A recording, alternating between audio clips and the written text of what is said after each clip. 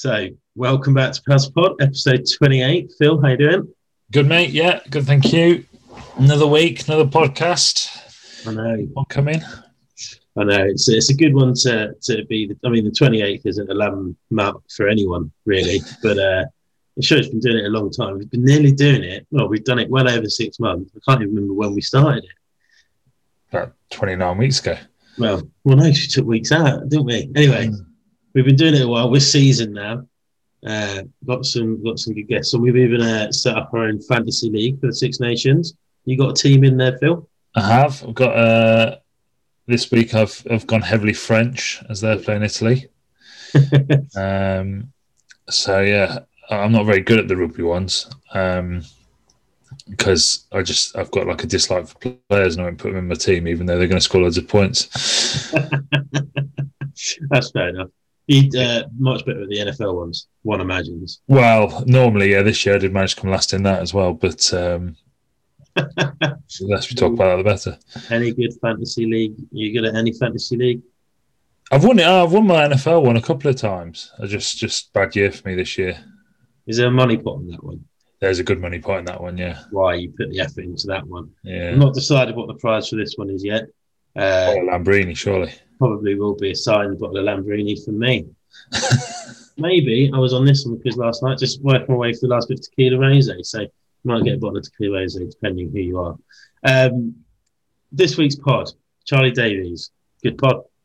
Yeah, good pod. Friend of mine, grew up with him, played with him for a good 4 or 5 years. And then he just went on to have, as you'll hear, one of the most incredible careers in rugby.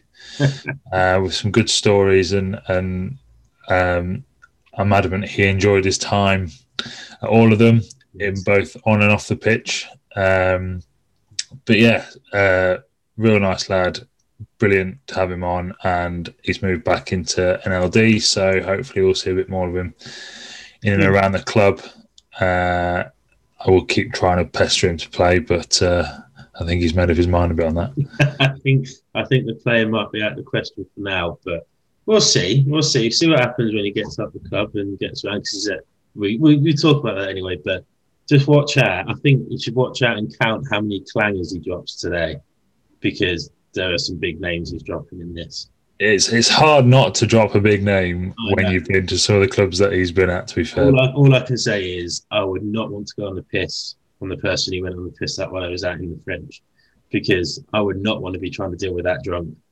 No, I don't envy that. I mean, I'm sure, considering he's an absolute French legend, that night out would have been incredible in the middle of Paris.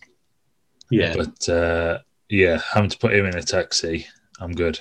No, I imagine there's a lot of free red wine being thrown around, but who knows? A few free doner kebabs on the way home.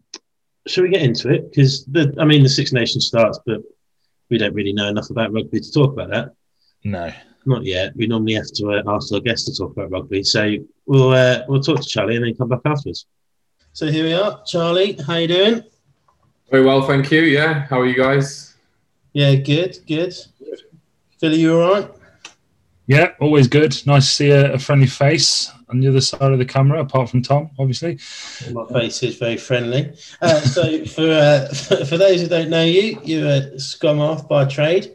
You came to Paviers at maybe an age group we can't quite remember, but you started at Chesterfield, and you then went through the Nottingham Academy, broke into the first team, went at Trent. So it's nice to have another member of Doxby's Trent on the pod, so the team is getting bigger and better. Maybe we can challenge some other universities at some point, but we'll get around to that at a different time.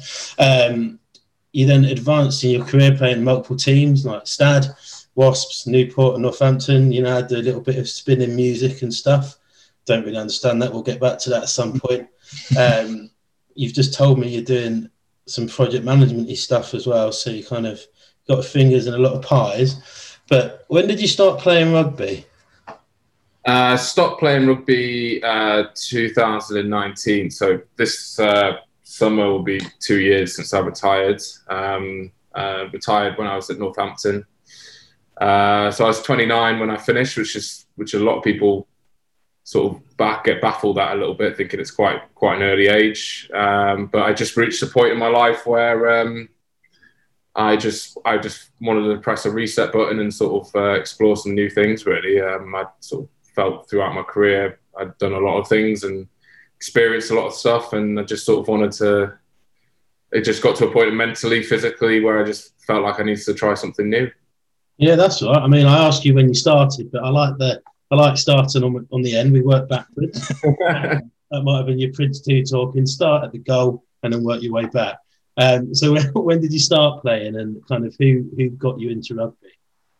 I started playing when I was 9 years old. Chesterfield, like you said. So I was always a keen football player before, and then it was my dad who got me into rugby. He sort of my family's mum's side and dad's side have always been rugby orientated. So I don't think he really liked the fact that I was quite interested in kicking a ball around rather running around with it in my hands. So he decided to take me down when I was 9 to sort of give it a go. Obviously didn't know the rules, but I think just running around and running into people sort of got me a bit of a buzz as a 9-year-old. So I quickly quit football and just played rugby all the time and just got an obsession with it. So yeah, 9 years old, and then just it all kicked off from there. Really, yeah, love for it from there. Did you have a rugby idol as you kind of moved into rugby and started playing through the ages?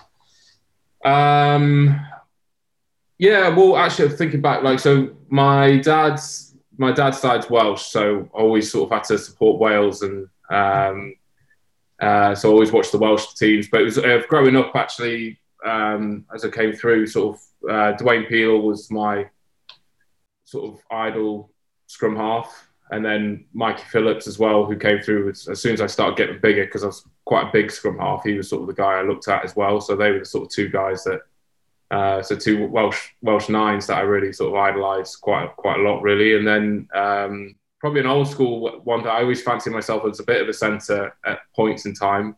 But like I said, when I was growing up, I was very small, and that's why I was put in the scrum half position. And then all of a sudden, when I hit 17, 18, I some reason shot up. But Scott Gibbs was another Welsh person that I've sort of I idolised, probably just because of that England try, and probably the happiest day. This try scored against England at Wembley, whenever it was. I think it was the happiest I've ever seen my old man.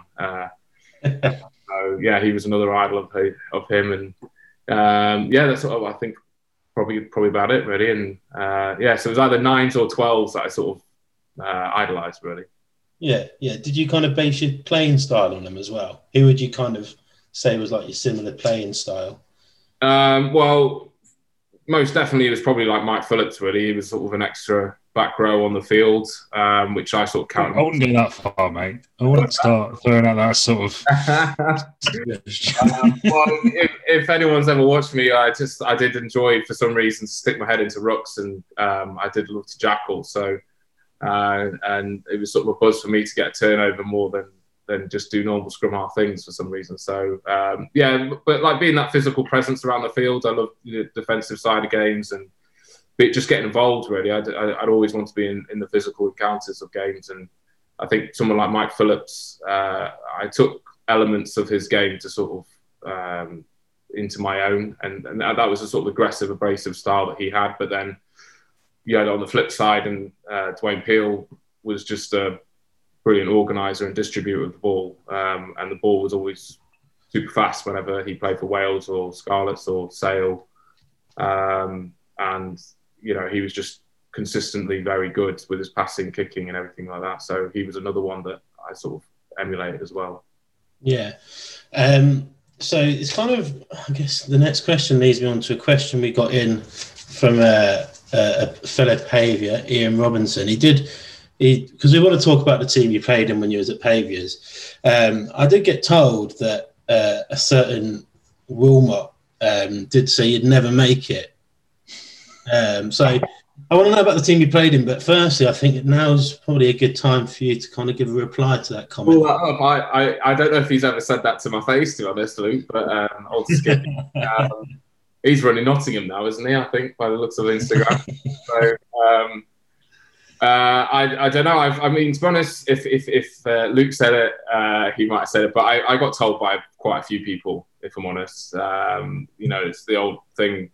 when I went to my secondary school, I sort of had an interview with the headmaster, and he said, "What do you want to do when you're older?" And I said, "Well, as an 11-year-old, I was like, I want to play professional rugby. That was my thing." And he sort of smirked and laughed at me. And I've had other people tell me that and sort of say I need to have look at other avenues. And I got turned down from countless trials. I'd probably I'm the year below you, aren't I, Phil? I think I sort of trialled under 18s, NLD under 16s or under 18s, and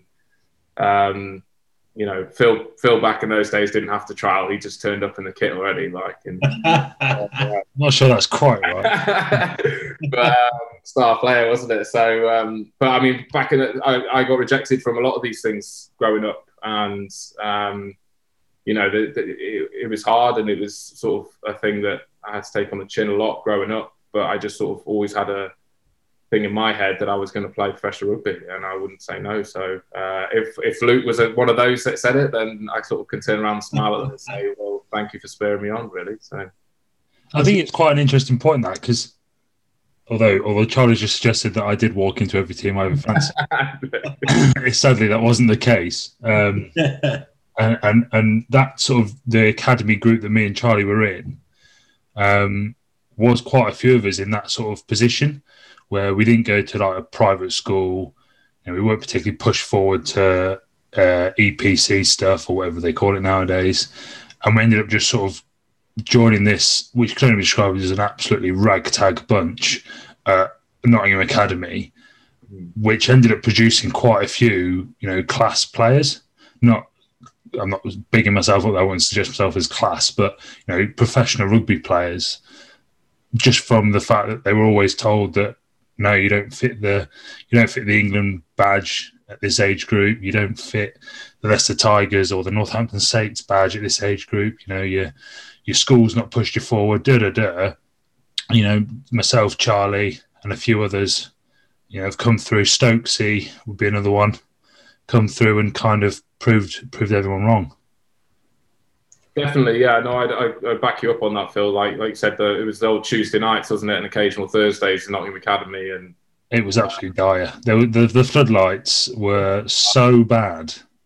Kicked onto one of the boggy pitch at the back, and like you said, it was just, but it was a good atmosphere with these guys who just wanted to turn up and wanted to play, and that was the main thing. I think like a lot of us just wanted to play and prove, and almost probably had a bit of a chip on our shoulders in the sense that we wanted to prove people that, we were good enough to be there. And I think there is a lot wrong. I don't know these days what grassroots is like with the system of selecting and scouting players for these things, but there is a lot of guys that fall through the net because they're not from a big rugby school, or they haven't been able to be in an academy since they were 11 years old and be looked at. So like you said, we were a bit of a ragtag bunch, but we turned up against, the likes of Leicester Tigers Academy, and throw it back to you, Phil, on that. I remember playing, we just lost against a full-time professional academy outfit, and I think you that day scored about 4 or 5 tries. And I had a good day. That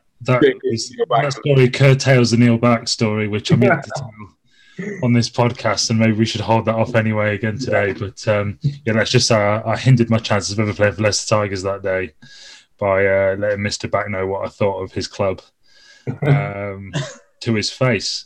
But yeah, I mean, we did have a pretty good team, and a lot of us got the opportunity to try that first team thing, and for a couple of us, it kind of stuck.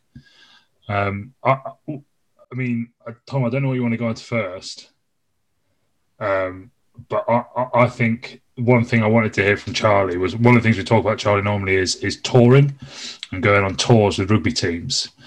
And I'm pretty sure I'm right in thinking this, but your first Nottingham pre-season tour was an absolute eye-opener for you, I believe. We went down to Portsmouth. Yes, we were at the Navy base in Portsmouth. Navy base in Portsmouth, and we were training, pretty hard, weren't we? It was sort of 3 times a day or 2-3 times a day, and then all of a sudden midweek, and I thought, I knew there would like be beers involved at some point. I got pre-warned on the bus on the way down, and I thought that would be the end of the week. I thought we sort of train Monday to Friday, and then end of the week we'd have a good one together. And then it was on the Wednesday night we had a court session. No, mate, it was the first night. Was it the first night? Well, there you go. First night we got there. That's all about it, didn't it, really? My mind's blurry about it all. So, the first night, yeah. And then we got down there, we did that like light touch session. Yeah. Just as a bit of a blowout after the bus. And then Glax brought us all in. And he was like, I've got to go to London tomorrow, boys. So you've got tomorrow off. You know, do what you want. Yeah. See you Wednesday morning at 9 a.m. Yeah. Because I mean, it was Nottingham hero of David Jackson. I can't even describe the stuff that he got me to drink, and just because I was the youngest on tour, and basically, I somehow ended up in. I don't think I made it into the Navy barracks. I ended up in the bush on the outside of it, and woke up and basically had to get dragged to training the next morning. and then that's the way I learned how to bar up, really, and just get on with it. And sort of, it was a good learning curve because everyone else was out there training and sort of going, yeah, I feel like crap, I'm getting on with it. And I think that was one of the worst days of my life, because I think the first thing... We did the court session on the night, of which I've got a story about you on, which isn't too bad, but it's quite funny. The next day we had a 10 a.m. like real quick, real sharp fitness test, which lasted like 3 minutes, but about 50% of people were horrendously ill doing it. And then we played cricket in the courtyard for like hours after on the Tuesday. And then Wednesday, Thursday was tough. And Thursday night we went to, was it Tiger? Yeah. Tiger or something. And then we were... But the first day, so we had like a proper court session, which Nottingham did 2 or 3 times a year. And they were always brutal, like horrendously brutal. This was probably my second one. So I knew the score, and I knew to be very quiet and just drink when told to drink and who to sit next to. Charlie, I think, went and sat between, he might have been next to Rousey. Well, I got given Rousey Nick Rouse as a mentor. So Rousey's your mentor. You have to go sit next to him. It's possibly the worst mentor to have. Second row and a young 9 sat next to each other. So you were down to your pants within probably about 30 seconds. Yeah. And you were on drink duty, weren't you? So every time someone needed a new can, you would take the empty can to the bin and bring them a new can. Yeah. So Charlie was on that probably with Wilmot. I think so. And I think Dave Marshall. Yeah. So 3 Pavies lads, all on the drink run. And it just got worse and worse, to the point where Charlie would like run over to get someone a drink, just fall over, knock the bin somewhere, the bin that now contained empties and people's innards. And it just got horrendous. And then we went into town, and I can't remember Charlie in the bar, but I'm sure he was there. But I've never seen a group of players deteriorate so quickly on the first night of a pre-season tour. It was horrendous. It was the thing as well, being mentored by Nick Rouse, and like such a good bloke, but he sort of said, right, if I'm mentoring you, you have to go drink for drink with me. So that was the thing. I think within the first 15 minutes I was gone, because I think the first thing he did was sink 2 cans of Stella, and he was like, you have to sink 2 cans of Stella, and then everything that he drank I had to drink, and then I did make it out, which was some feat, and I have, thinking about it now, I have some blurred thing, but all I know is I got somebody pulled me out of a bush in the morning, basically. I think I was pulling thorns out of my arm and my hands all week, because I just to this bush. The absolute regard and safety for young players and stuff like that. He's all right, it's fine. But yeah, it'd be fine. It was all good. Yeah, bringing back. That was also the tour where we left Jack on the marching square at the end of the night. I can't remember that. So Jack was like I think I've told this already, was the officer who was sort of showing us around the camp, and he came out with us that night. And I think Lee Morley and another, and I don't want to name him because he might still be involved, had to carry him up the driveway couldn't like get him to tell him where he actually stayed. So they just plonked him on the marching square. And in the morning, he was woken up by the admiral on the marching square, and essentially told that he needed to leave the Navy. Isn't this the bloke that came and then worked? Yeah, he came and worked for us after that. Yeah, amazing, yeah. Absolutely amazing. Before we continue talking about tours, so you were at Nottingham and then you went to Stad. Now, I've heard how you got to Stad. It's quite an interesting story, but I've not heard the story yet. So would you like to let us know how that came about? So, like you said, it's quite a weird and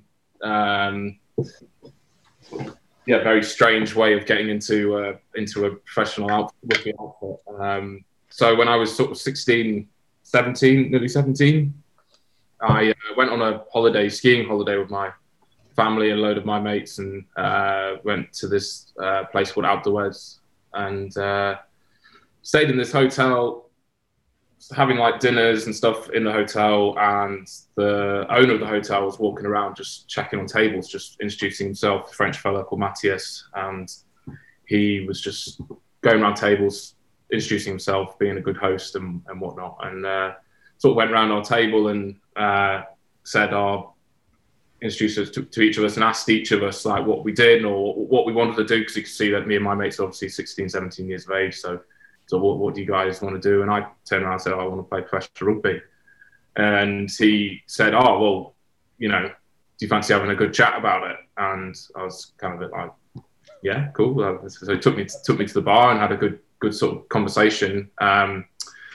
And he sort of quite early on into our conversation talking about rugby, he said, well, you do realise I'm the chief executive staff on Stade, as well as owning this hotel. And I was a bit like, Jesus, obviously Stade, such a big club, such a well-known and famous club for everything they're branding down to the players and success they've had in the past. But so obviously I was a bit sort of shocked, and we ended up having this sort of couple of hours conversation.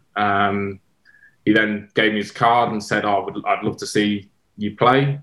Send any clips you've got of you playing, and check them out and pass them on if they're any good, and see what happens, really. And I was like, amazing. And then just from that point on, literally any game that I played in that was filmed of any sort, I'd send over, and I was really persistent with it. Help with the parents as well to sort of get things sorted and send it over. But it was just sort of, knowing, right, can I keep sending? And he, to be fair with them, would ask, have you got any more to send over, and keep sending them over, and just, whatnot. That sort of happened sort of for over a year. I was sending them for well over a year, being like, still want to play professional. And then I was... Please. Yeah. It was just now, Charlie, please. On the door, persistence beats resistance a little bit, doesn't it? So, but it's so that I was in at Trent at 18 years old, but playing with Nottingham first team, and then got an invite, an email and a phone call, sort of saying, "Do you want to come out for a trial?" And it was around December of 2018. He said, "Do you want to come out for a trial?" And I said, "Oh, of course, yeah, definitely." It was a 2 or 3 day trial. It wasn't 2018. No, 2008. Yeah, 2018. Yeah, sorry. 2008. Sorry. December 08. Invited me out for a trial. Went over to Paris, and in my head, I thought, I'm just going to go over there, train with the academy, and that's what I was gunning for, the academy contract. And turned up, and it was like literally first training session, first team, star-studded, Parise, Hernandez, Leguizamon, sort of box seats, etc., Bastereau, and I was just like walking around catching flies a bit, and like, what is going on here? I thought I'd be thinking, but I mean, the worst thing was the first session we did was a little skills thing, and then the second was straight into a weight session.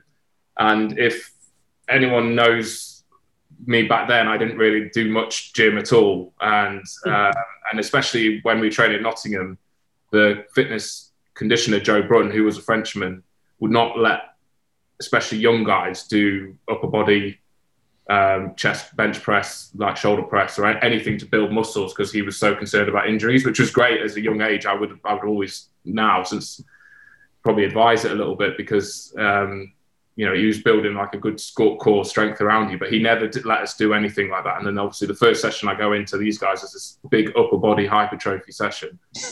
And literally, I'm just like struggling. It was like 30 seconds on, 30 seconds off on these stations going around, but like your bench press. And obviously these guys are all doing like 30 seconds of 100 kilo, 120 kilo plus bench. I'm like having to strip it down to like 40 odd kilos and stuff. And they're like, who's this guy?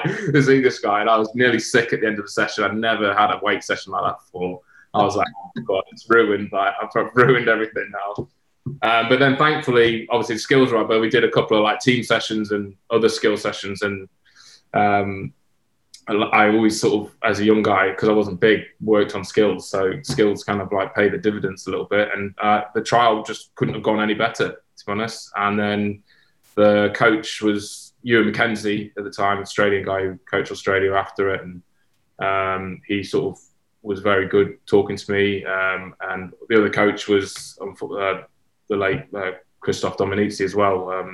Obviously passed away not too long ago.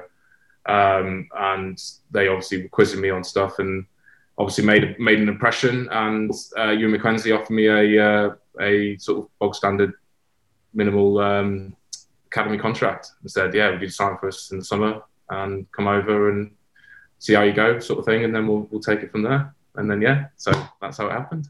I just remember you coming. So we knew you had gone for a trial. I just remember you coming back. Like, because I think it was like, because I played 8 and Charlie played 9, and so we would have a bit of conversation during a training session, especially back then when the training sessions weren't so professional, I think it's fair to say. And you've been like, yeah, I'm just probably going to go over there, just train with the academy and see what it's like. You know, they might not want me, but it's worth a go. I was like, of course it is. Comes back, she'd seen the fucking smile on his face. It was ridiculous. He was like, oh, you never guess what? I've just rocked up, and it's only like Parise playing number 8, and I'm playing number 9. And I was like, you're an absolute cunt. I absolutely hate you. Well, literally, I walked away from that. Like you said, like Phil said, I went there with no sort of nothing to lose, and was just like, if anything, it's an experience to sort of, if nothing happened of it, and I didn't have a career, I can say, that I got an opportunity like that to go over there and even train with such like world-renowned players. It's sort of massive deal, especially as an 18-year-old. And so like I said, I was absolutely buzzing. I didn't know at the time whether they had impressed or not. They were very sort of kept their cards close to their chest, and it was just I just got a buzz off just being out there and having that experience and wearing a bit of Stad kit and whatnot. And the gears were amazing. Was playing out of Stad what we have heard it is like playing for a French team? Yeah. 20 minutes down the road, you got to pull the coach over so someone can have a fag, get back and go again. And wasn't quite so. Well, actually, I must admit, we did have a meeting at one point where the team manager, a guy called Alan, said, pretty much like, don't mind everyone, like guys smoking and stuff, but can you just wait till we used to have fans at every training session, and he's like, can you just wait at least till the fans have gone to it's like, I mean, but it would be star players as well. Like, I'm not going to name names, but it'd be star players who would just walk off the pitch and have a thing. But then they go on a pitch and it's just, I think, the French way, and they just wouldn't be out of breath. It would just be fine. Like it's the way that they could do it. So, but yeah, like training over there was very different from training over here. Once there was a massive contrast for once I came back to England. A lot of it was just 15 on 15, full bosh, smash each other. And then half the players thought it was touch, half the players thought it was smash. And then you just have the coaches yelling. And I think I learned a lot from just talking to a lot of the players more than the coaching. Because unfortunately, Ewan McKenzie got, this is the way it was in France. We were top 4 in October, and the season started in August, we were top 4 in October, and the president wasn't happy with our position in the league, and Ewan McKenzie got fired. So that's just the way the French are. And he was really good with me, and Dominici was really good with me as well. Dominici didn't really speak much French, but he would really try with me, and Ewan, obviously, with his knowledge, I was learning a lot then. We then got 2 French coaches in, and one was he just hated English players, foreign players, I think, and just, really had to develop some thick skin quite quickly. Thankfully, didn't understand everything he was saying to me, but yeah, so I learned a lot more just from talking to the players, and there was Julian Dupuis was the 9 there, and he spoke good English from being at Leicester. He helped me a lot, and there was a South African one called Noel Olschlik who helped me a tremendous amount. So, but I think it was just I had to learn quickly. It was such a standard as well that I had to sort of really get myself up to gear to be there. But there's the difference between over there to over here is quite different. Yeah. What was it like? Kind of. We'll go on to the stuff people really want to hear, the drinking side of things in a minute. But what was it like as a young lad going over to fun country living? Did you feel isolated at any point, or were the team just that good? Yes. So I made, obviously, there was a couple of the young French guys that were very good with me. Obviously, the language barrier was tough to begin with, and obviously I wasn't. I mean, you had the likes of I had quite a few English-speaking players that had gone over there who were great with me. Ollie Phillips, Haskell, Hugo Southwell, a couple of Aussie South Africans as well that were really good with me. And there was one particular French academy fly half called Aristide that really looked after me, showed me around Paris. But I look back on that time in Paris, and I wish, to a certain extent, that I was a couple of years older and a bit more mature and a bit more self-assured about myself. It was such a big thing to grasp, to move to another country where I didn't speak the language, but then also to move to go into a field of professional sport. And I know, like I say, the laughing and joking with cigarettes and whatnot, but the level to go up to training and day in, day out, I'm not used to training every single day, weights every single day, being under pressure, having, a lot of fans there and things like that. So it was a thing I felt like I could rise to the occasion, and I did, but I did find myself getting quite lonely at times in Paris. And I think that's when I got offered under 2 years to stay in Paris. And I also got offered 2 years to go to Wasps. And where it kind of changed for me was when I got picked for England 20s, and I went to spend a week in an England under 20 camp before playing France in the Six Nations. I had a week with English lads where I could have a lot more engagement and be involved a lot more. And I think that was a bit of a turning point for me, where I sort of thought, I did struggle at times in Paris, being on my own a lot with stuff. And my French got really good, and I had to learn it. Part of my contract, what the French do very well is that in the academy, you have to study. You essentially got an academy contract till you're 23. You can obviously earn a lot of money, but they do bonus schemes if you're playing in the first team all the time. But until you're 23, you have to study, and you have to come out. So I do look back. If I stayed that other 2 years, I'd have done a business degree in French and probably be laughing now with being out of rugby. But just that period where it just I think I was just a little bit too young to sort of secure myself and be mature enough to be out there on my own for another couple of years. So that's where it sort of swung for me, and I think that's why I came back. Yeah. The difference as well. So I'm not crapping on my time at Nottingham, but that period, especially when me and Charlie sort of broke in, it was so unprofessional compared to Stade Francais or a Premiership team. So at that point, I was at uni in Durham, and I would train Thursday, Friday, and either play or bench on the Sunday, on the Saturday or the Sunday. And there was multiple other lads who were semi-pro. Charlie was at uni and probably did about as much training as I did. But we were a good quality team, and came top 3, top 4 every year. But then to jump into a full professional style outfit, which in my time at Nottingham we got there towards the end, but it it's so different. And then the language barrier as well must have just been, well, for me, it would have been impossible because my French is absolutely hideous. But yeah, I mean, like I said, it was very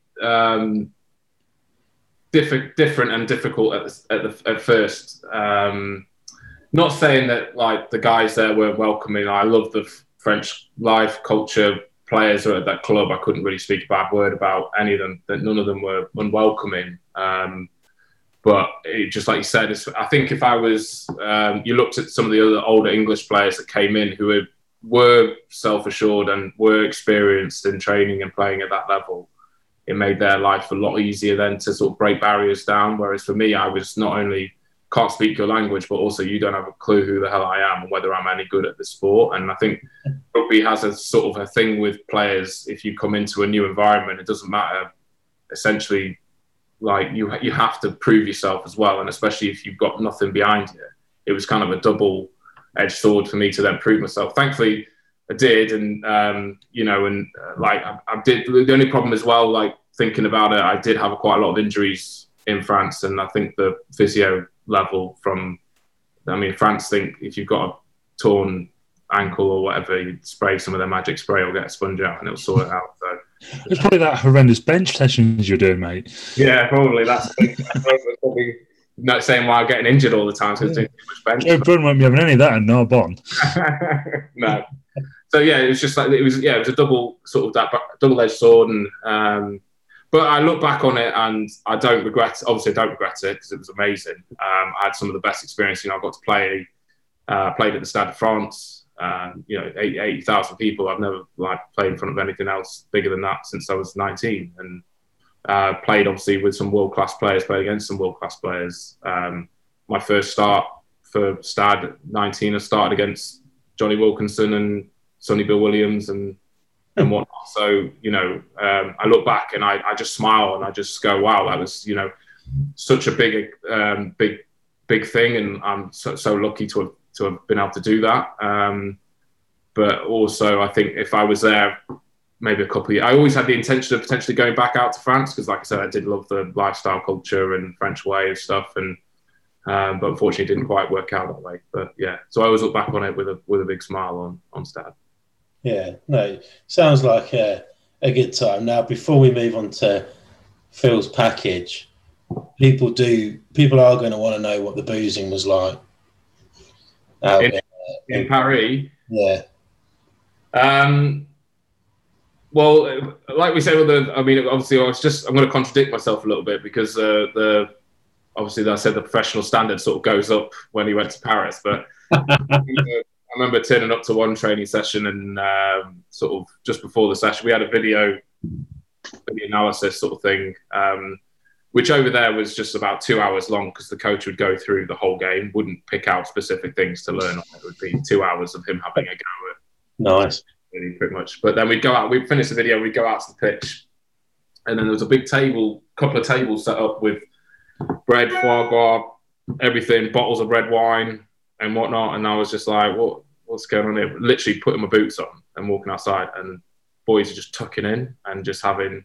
I think I had about four or five glasses of wine before this training session, probably half cut because obviously Phil, like you said before, I was a bit of a lightweight back in the day, and probably had the best session I've ever had. Was backdoor and everything going on. But, so that was even during a training session. They loved to have a glass of wine. But boozing on essential. I mean, I used to go out a lot with the younger guys. And a person that used to take me out a lot was Mattia Bastero.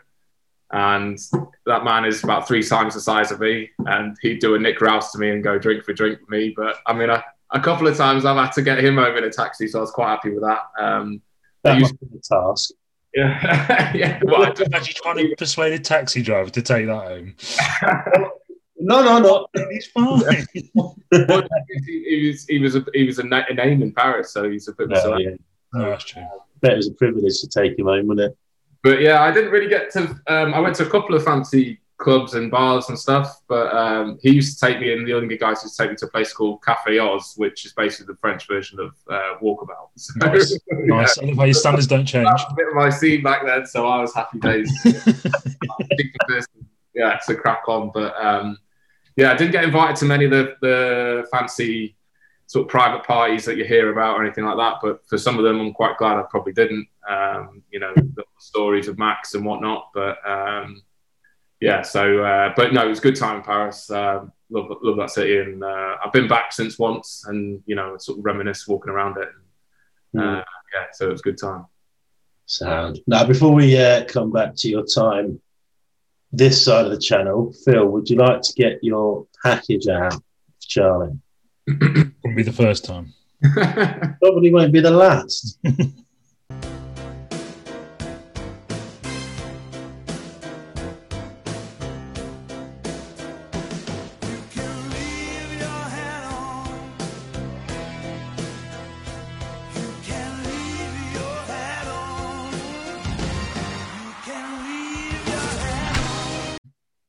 Yeah, so, right, if we start with red or green? Red. Favourite beverage? Gin and tonic. Wasps or Saints?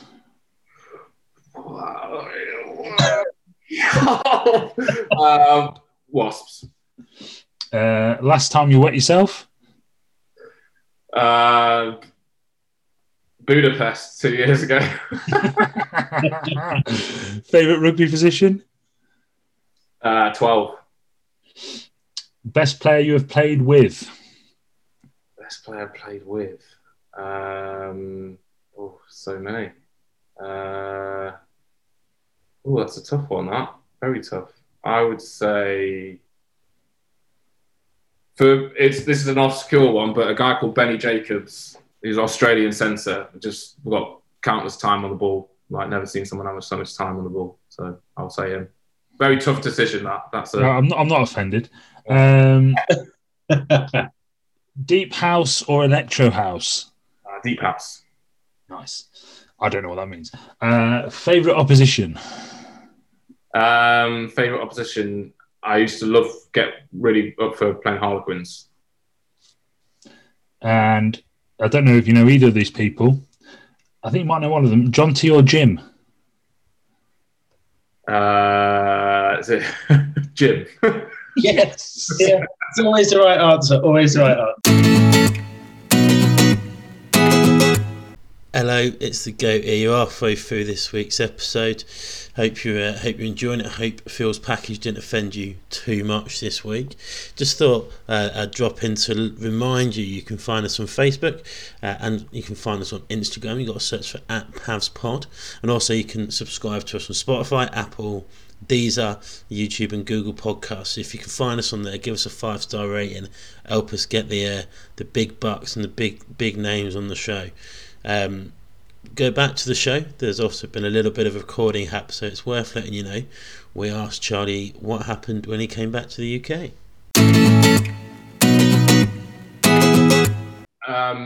So coming back from Stads, obviously I signed a 2-year contract with Wasps, and obviously moving to London, and it was just, it was going from one prestigious club to another. And I think there was a essence of me wanting to go to Wasps because they won a lot of stuff. And I think a lot of people, especially back then, used to sign for Wasps to go and win things and be a part of the winning team. And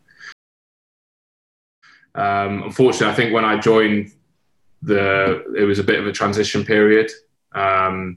Sort of within that season, at the end of the season, coaches were changed and whatnot. But yeah, so I just sort of came back to London, moved into a 3-bed house with a lad called Phil McKenzie, who's a Canadian player who's, if anyone wants fitness stuff online, he's got a big page called Lean Squad, and he's basically the Canadian version of Joe Wicks. And then another lad, Mark Atkinson, who plays for Gloucester now.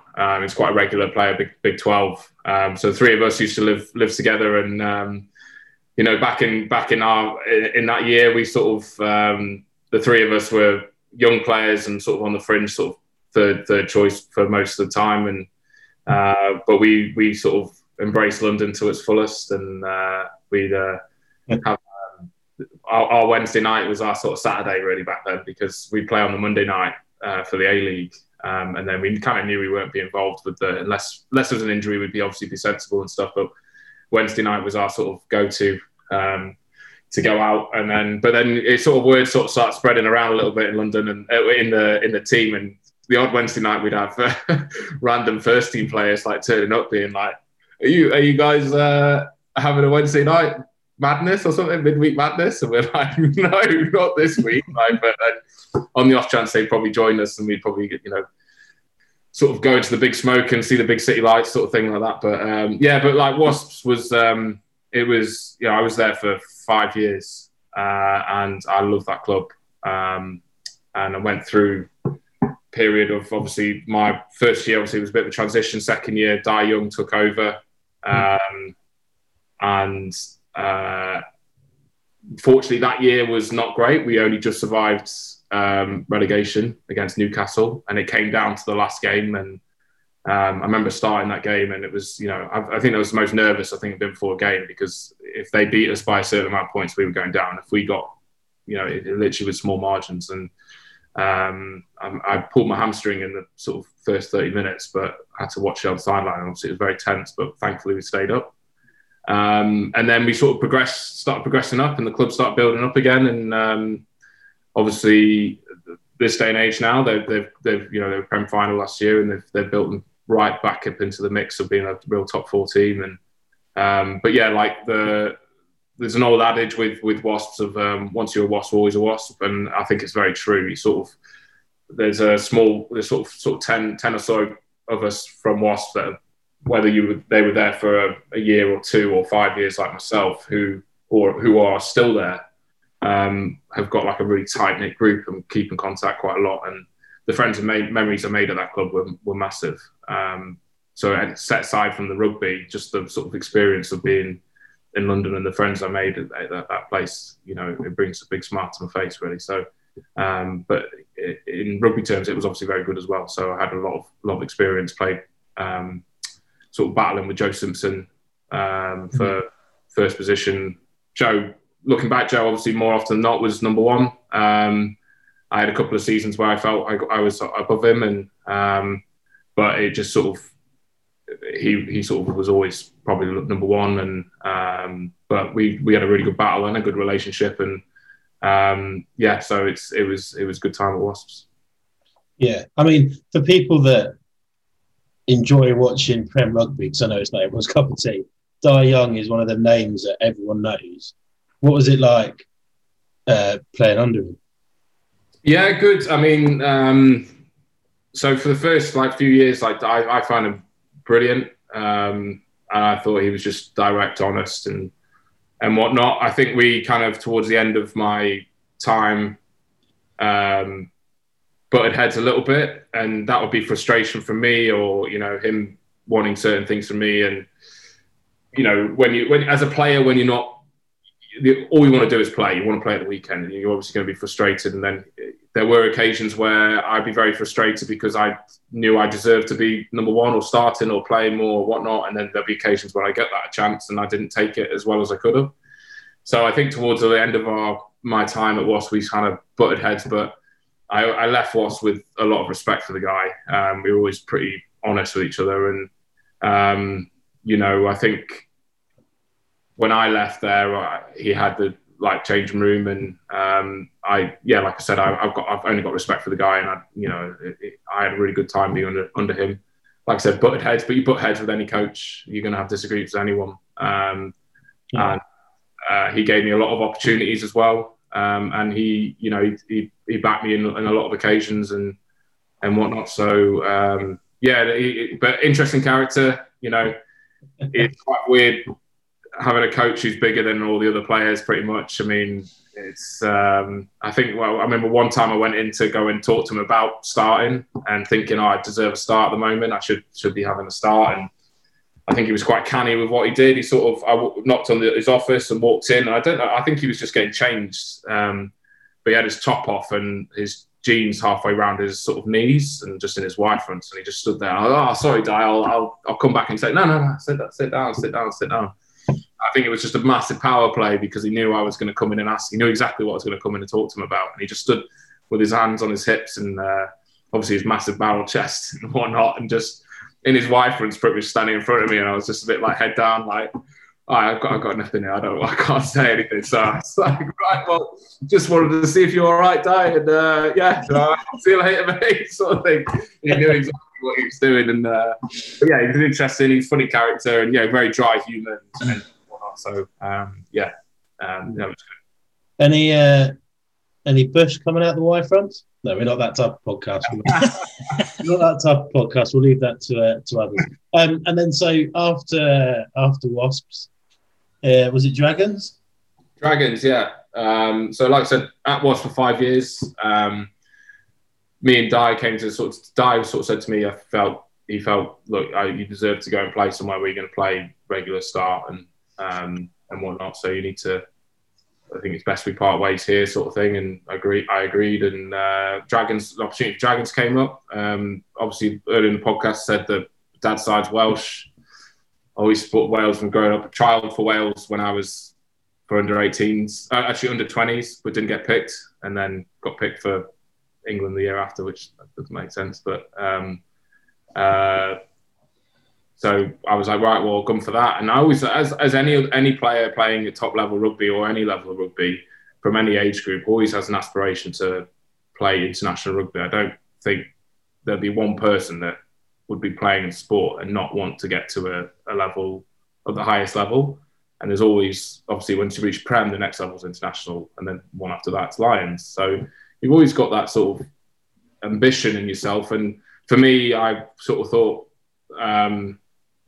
Dragons would be a very good choice for me because when I signed the contract, it was very much they felt that the Nines in Wales were strong, but there was a chance if you're starting for one of four regions, which is the case, then you got 1 in 4 chance of being one of the Nines who would be in the squad. So it was a very big incentive for me to sort of go there, and took sort of bit less money to go to that, to sort of take that opportunity, really, because it was a bit more about opportunity and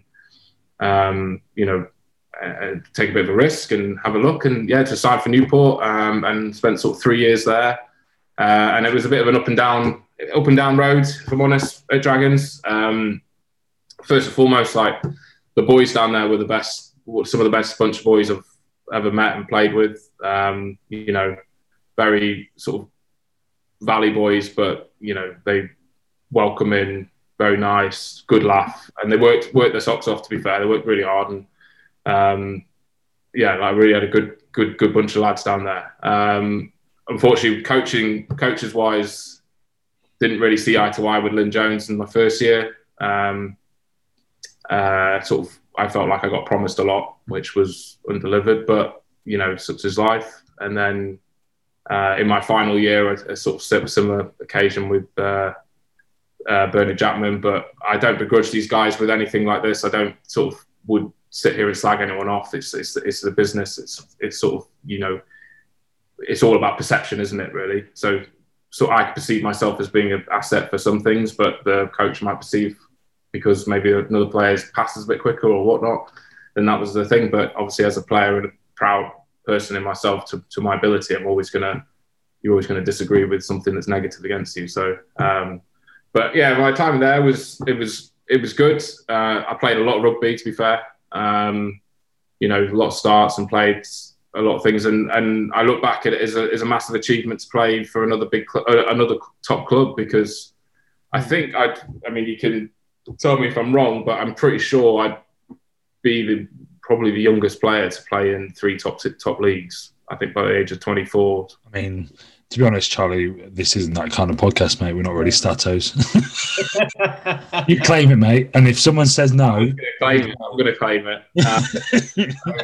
I'm the youngest player to play in 3 top leagues. But no, I don't know that for sure. But I think it was my old man or someone told me that. And it was my goal obviously was to go there to play for Wales. It didn't happen, but I got to play a lot of very good rugby, and really enjoyed my time there. And then unfortunately, my last season was sort of, I think it was, they were trying to get more of a Welsh thing. And because I wasn't a Valley boy and from Gwent, or they wanted to make it a real place where Gwent players were coming through and Welsh players were coming through. And even though I was half Welsh, it didn't sort of count in my favour a little bit. So I was kind of getting a bit phased out. And there's a few other guys in the same scenario, really. So, so that sort of came to the end, and then that took me to Northampton. So, and then we might as well finish your rugby career talking about Northampton then. Northampton. So basically, I left Dragons. I'd snapped the tendon in my thumb, so I needed an operation after the season. I basically snapped it at Christmas, and I couldn't. It was one of those ones where I couldn't basically do a thumbs up. And as a scrum half, if I can't move my thumb back to pass the ball, it was a bit difficult. So I basically had to tape every game my thumb in a thumbs up position all the time. So it was just open. But I needed an operation at the end of the season, because I said, I'll keep playing, just tape it up and I'll get it done at the end of the season. But obviously it was let go, unfortunately. So I was a bit kind of like, oh, great. And then I was like, right, I've got this thumb to get sorted out. And then, I was clubless at the time. So when I left Dragons, finished with Dragons, I kind of thought, I don't know where I'm going to go or where I'm going to play. And I was a bit lost, really. And I was a bit begrudged about the way things had happened at Dragons. And I kind of was starting to ponder retirement and looking at other avenues, but I didn't have a clue what to do.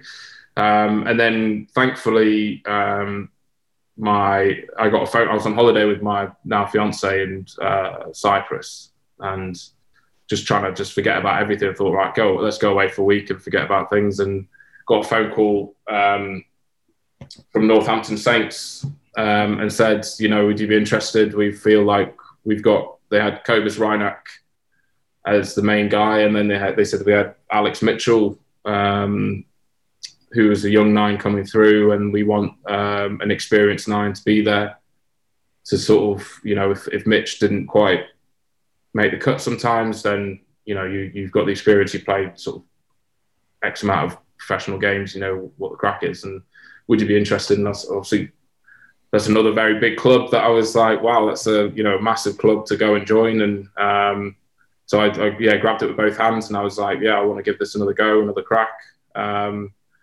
Obviously it was joined Northampton, had to get my thumb sorted obviously, and then was cracking on there, and I kind of, when I was at Northampton, it was a bit of this is where it started unraveling with me with the rugby, and it was sort of maybe a period of like 2-3 years before that, was maybe through the Dragons and coming into Northampton, where I started questioning whether I still had the buzz for things. And as I was going through with Northampton, I kind of knew I could claim and say, Cobus had the best year of his life because I was there pushing him and training, but the guy was an absolute freak.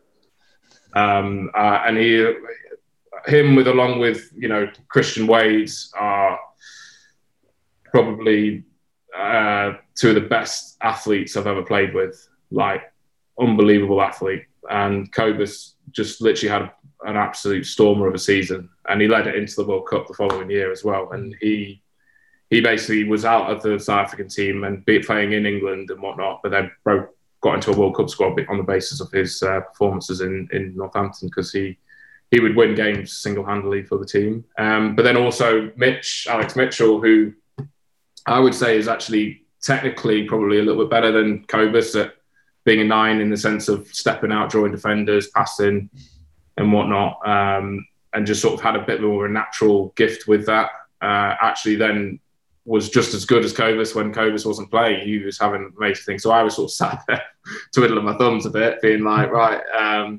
And then playing A-League on a Monday, which I really enjoyed, because half the time was just playing with the younger guys, and a lot of them called me uncle, which was like quite nice. I knew I was getting a bit older then, because I was getting, probably drunk enough, which is the thing. So, and I'd sort of try and be a bit of a mentor for these younger guys. And I sort of found my role in that team is that I'd be with the sort of reserve side of things a lot more than the first team. And obviously with the sort of standard and the high class players they had at Northampton, you know, you're not going to find yourself as, if you're not a first team regular, to be a leader in that team. You have to find yourself as in a role in something else. You know, I'm never going to be a Dan Biggar of that team, because Dan Biggar's got X amount of caps for Wales and he's one of the best players.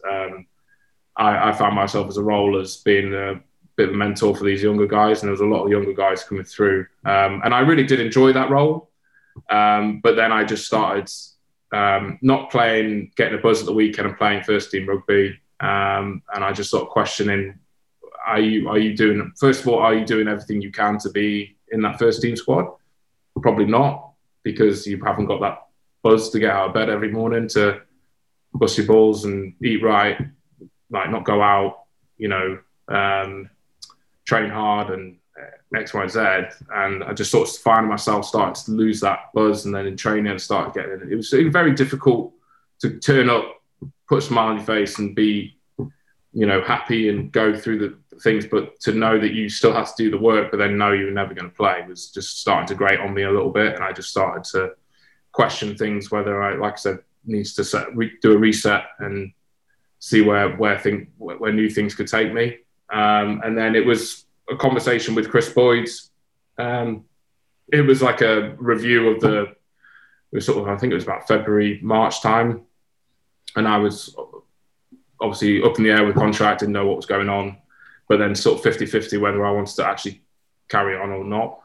And Chris Boyd then sort of turned around to me, and this is where the game's going as well, in the sense that he turned around to me and said, I think you're great, you've done a great job here, you're good with the younger guys especially, but you're not old, but you're not young anymore. And we want to push on the young players coming through. And that's where it shows as well that this game itself, rugby itself, is really moving into a young man sport. Where before, if you were 25, between 25 to 29, I'd have thought at 29, I would have been in sort of prime, 28, 29, sort of prime age, scrum half, a lot of experience, whatnot. These guys are coming through at the age of, if you think back when I said about Stad and not doing any weights at 18, 19 and had to bulk up very quickly, you got guys coming through at 15, 16 that are full-grown athletes these days. So they're ahead of the curve of it. And these younger guys coming through these days are just, the game is just progressing on a little bit. So once he told me that, I said to him, you know, thank you very much for your honesty, because that's the push I needed. And I just decided, like, I just wasn't I wasn't unhappy. I wasn't depressed about things or anything like that, but I just was at a point where I was at a stalemate, and I sort of questioned where's this going to take you? If you keep doing this for another couple of years, you're just going to be going downwards, backwards, and not moving on with stuff, and going to be stuck. So I just made the decision, and it was a hard decision. You know, it was all I've known since I was pretty much 9 years old. That's all I've obsessed about, and I just sort of said, right, that's it. I'm going to call it quits and see what happens next. And then, yeah, that takes me to the end of my career. That's the end of the career. And then, I mean, to be fair, there's a lot we can talk about. Just because I know people sent an effort in to send some questions, before we move on to rugby memories, I just want to quickly dive into these 3 questions I've got on my post-it note. You don't have to give much big answers for them. First one, do you like chilled, sexy vibes? Oh, chilled, sexy vibes all the way. That's my thing. Who's that from? Connor, was it? Or someone? Andy.Cole22. Andy Cole, yes. Andy Cole, big shout out Andy Cole from Defected. That's from, I was working a festival last year, and you had to send things into the WhatsApp group being like, how's the stage? I was managing a stage with DJs on it. And I was like, main stage, it's got real chilled, sexy vibes. And everyone's like, what's chilled, sexy vibes? What are you on about? Like, who are you, Jackie Moon? Like, just like so yeah, that's like, yeah. So always chill, sexy vibes. Always put a bit of Gregory Porter on the back with a glass of wine. That's me. So. I think we found the name of this week's podcast, Phil. Yeah, easily chill, sexy vibes. Second question: favorite bar or restaurant in London? It's not it's not a tough place. It's a place called Schoolhouse in Clapham Junction. If you're ever in Clapham Junction, go to Schoolhouse. It's obviously when things open back up. It's top place. I've had a lot of good fun there. Good food, good like owners and whatnot, and like it's good laugh. Yeah, so Schoolhouse. Schoolhouse. Don't go now because you'll be queuing for a while. And final question: favourite Aussie teammate? This could be really awkward. Don't tell him who it's from. I'm not. This is going to be awkward. Favourite Aussie teammate? There's a couple, obviously. I mean, there's one that I think it's. I mean, I have to go with the guy that probably the best player I've ever played with, Benny Jacobs, because yeah, that came from Andrew Kells. So, Kellaway. We'll let you have that conversation. I meant Kells. That's not going to sit, is it? Red lightning, all the way. Just quickly before, obviously, we've mentioned DJing. Just quickly, a quick kind of 2-minute roundup. How you got into that? Because didn't I see you were on a lineup with a certain former rugby player as well not long ago? Yeah. So all the way through my rugby career, like music's been like my escape as such. I mean, everyone can say they love music, and music is everyone's connected to music. But my sort of pastime was DJing and just mixing and whatnot. And that was what kind of one of the things when I left rugby. I went to work for a record label in London, and again, I must just be a very good networker because I got put in contact with Simon Dunmore, who's the owner of Defected Records, and he was a Northampton Saints fan. So I'm just either a good networker or in the right place at the right time my whole life. So, and then that's when I said I worked at festivals last year and events. I did a big summer of work experience for them, and then got offered a job for them and was working all the way through lockdown. Unfortunately, because it's working in events and music, it's not happening. I lost a job through redundancy a few months back, but such is life, and a lot of people are in worse positions than I am right now. So, but yeah, like the music side of things is just it's passion. So I've sort of getting into like producing as well, and just DJing. So like I said, I did a charity live stream at James Haskell's house, which had some mega DJs on, and was a really good experience. And that's just something that's I think a lot of people thought, I'm leaving rugby to go become a DJ. It's not the case at all. It's sort of that's just like my massive hobby. That's like if I want to escape for a few hours, I do my music, and if I get a chance to play in front of people, then it's a bonus. So am I right in thinking that you and Haskell's relationship's quite sort of love-hate with each other? Because obviously you've been together at Stad and Wasps, and then for a year at Saints when neither of you were playing. So you were just taking the piss out of each other for basically a year. And I remember a video of you guys in the ground, and I think Hask was doing some media, and you're standing in the. And for those who haven't been to Franklin's Gardens, there's an entrance tunnel by the offices, and you're heckling him. You're recording it on your phone and putting it on your Instagram. He's recording it on his phone, putting it on his Instagram. Yeah. You two are just going at each other, hammer and tongue. What's that relationship? No, I remember because he's always telling, like, he'd be on the media and say, like, young kids are always on the phones and they don't have anything going on, and and then you look at Husky's on his Instagram like 24/7. But I mean, he's very busy and he works like really hard. But no, I wouldn't say it's love-hate. I'd say it's definitely love with me and Husky. Like you said, I've known him for 11 years. Like at Stad, he was great with me at Stad, and then obviously at Wasps, I was with him for years, and then met him at Saints. And we also have that connection with music and DJing. So I think if anyone, there's a few things to say about Hass. I know he's outspoken and he'll say some stuff to offend people sometimes, but he's honest at the end of the day about what he thinks. But then I haven't met a bloke that has worked harder than him. When he was a rugby player, he would be the most professional player, eating, training wise. And then being retired and trying to have all his businesses, I think he's got like 3 or 4 podcasts. He's got, other branding, and he's got his DJ, and he's learning to produce. He's doing all this. He's, the guy must be exhausted. I do my job in the morning, then do study in the afternoon. I'm ready to sort of tuck up and watch a film by sort of 6 o'clock. So the guy works harder than anyone that I've ever met. So, you know, I've got a real appreciation for that. But yeah, like I said, he's always been a character. And yeah, I've got a lot of time and respect for the man. Yeah, I mean, if he wants to come on the 5th, just let us know, James. But also, I guess the next time we'll see you in the public eyes in the jungle, because it sounds like you're following. Yeah, that's the thing. We might meet on that one. I'd be a right grumpy git on the jungle. I think I count myself as quite a high, smiley, happy sort of person, but I'm getting better in the mornings. But I mean, my old mate of mine, Ed Jackson, who we used to share lifts and dragons, and he used to hate picking me up on a Monday because we've been on a few beers on the weekend as well. He said it's just so miserable. He just said, I hate you on a Monday. You're like a dementor. And I used to be terrible in the morning. So I think if I was on that show with lack of food and lack of sleep, I think people would start annoying me and probably see a different side of me. Phil, do you want to quickly go through the rugby memories? Yeah, so for this one, I will pick Charlie. What is your worst rugby memory? Worst rugby memory. It is.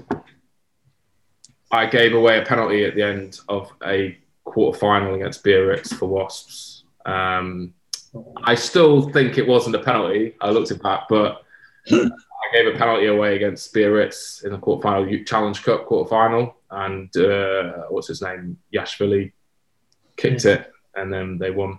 And I was So that's probably what was the penalty? Was it Jacqueline? It was coming through the ruck. He sort of picked the ball up and was stepping away, and I sort of came through the ruck and tackled him pretty much. But the ref said I was you can't do that to the 9 or something. But I was like, the ball was out, and it was a bit of a. Did he not say you can't do that because you're a 9? Probably, yeah. That's probably what it was. But I think it was you can't touch Yashvili, to be honest, because he was a bit. Well, yeah. Yeah, fair enough. Anything like that. But so yeah, I mean, we had like a really hard fought game, and Biarritz, I think, if I'm right, if I can remember, they went on to win it that year. So it was gutting, and it took me quite a while to get over that, but I didn't get too much stick, thankfully. But yeah. Favorite rugby memory? Favorite rugby memory?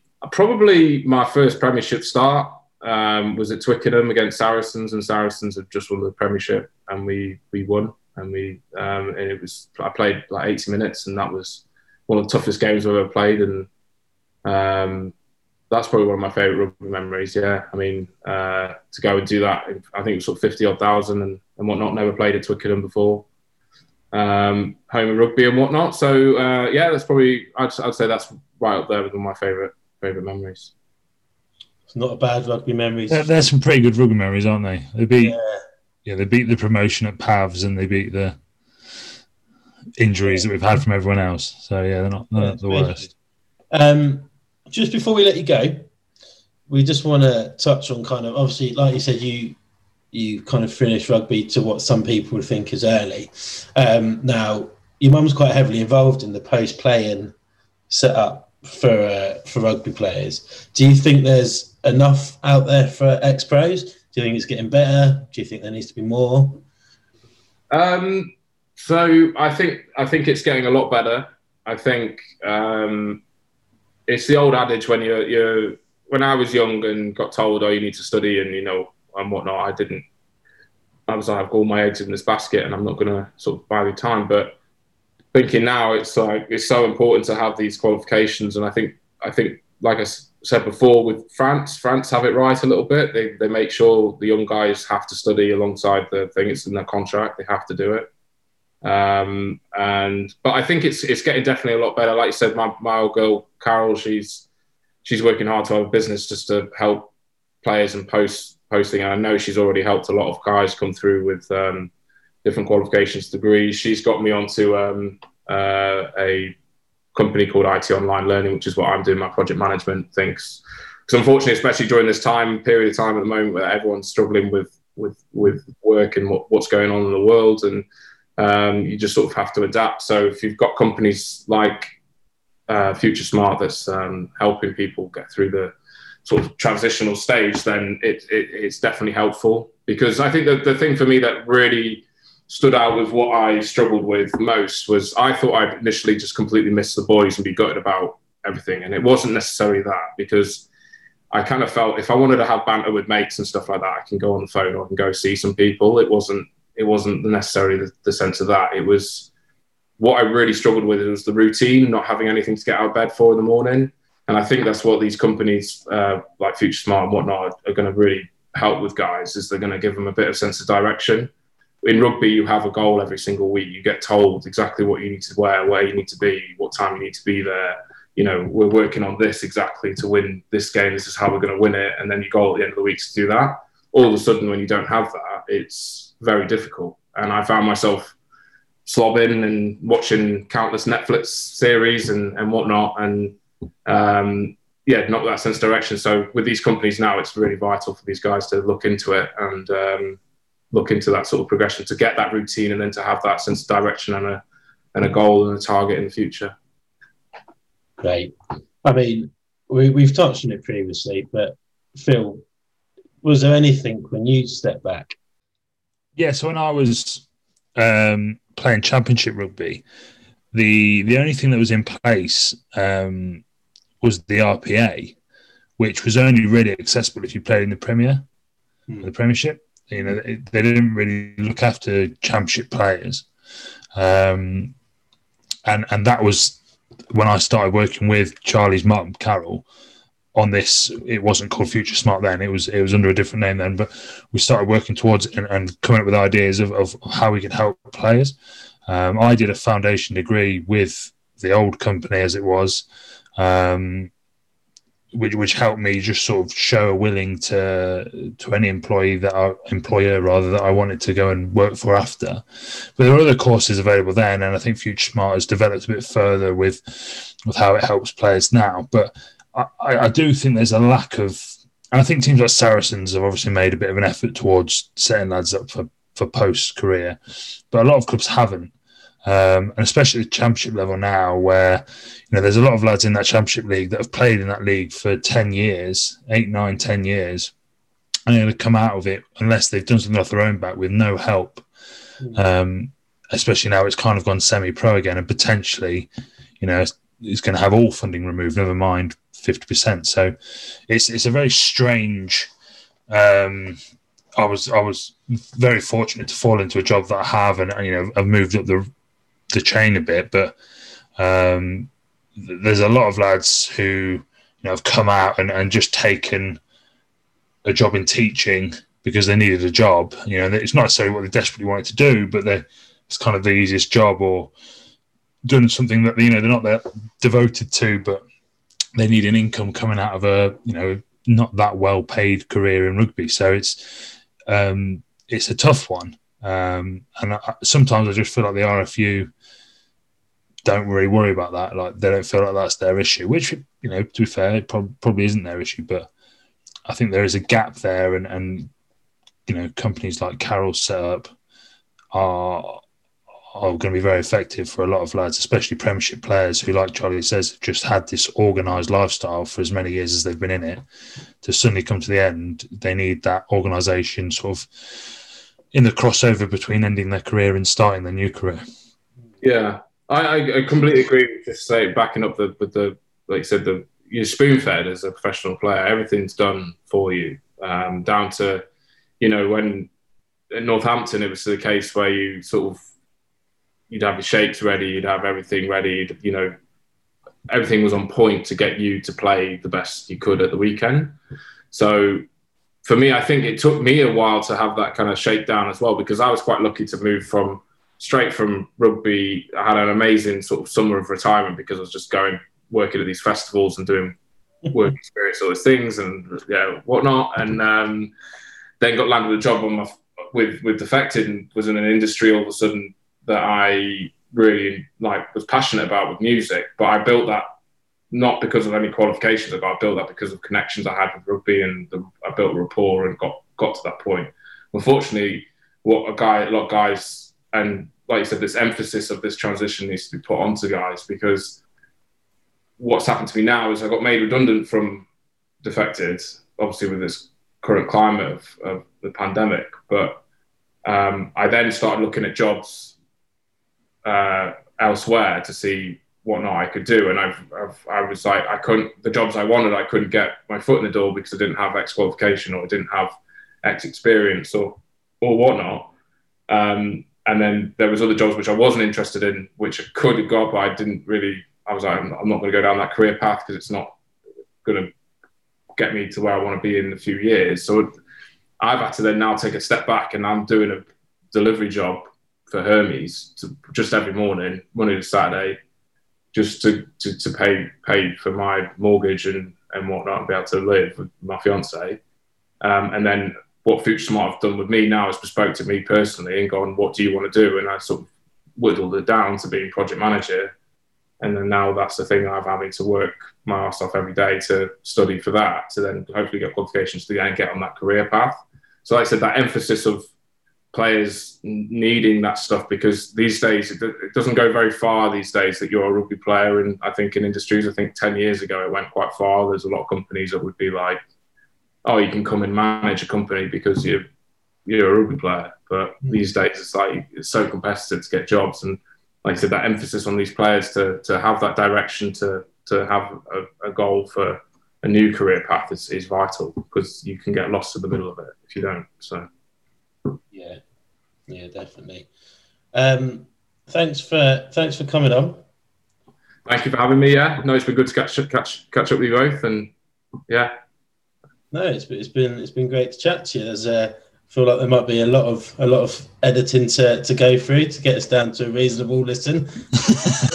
I mean, exactly snackable content, that is it? No, I mean the only bit we can cut out is when Charlie just went, "I'm just going for a piss." Cut that bit out, and cut this bit out now. I don't know, but yeah, thanks for coming on, mate, and we'll chat to you soon. Pleasure. Cheers, guys. Thanks very much. Well, there we go. Charlie Davies, great pod. Good pod.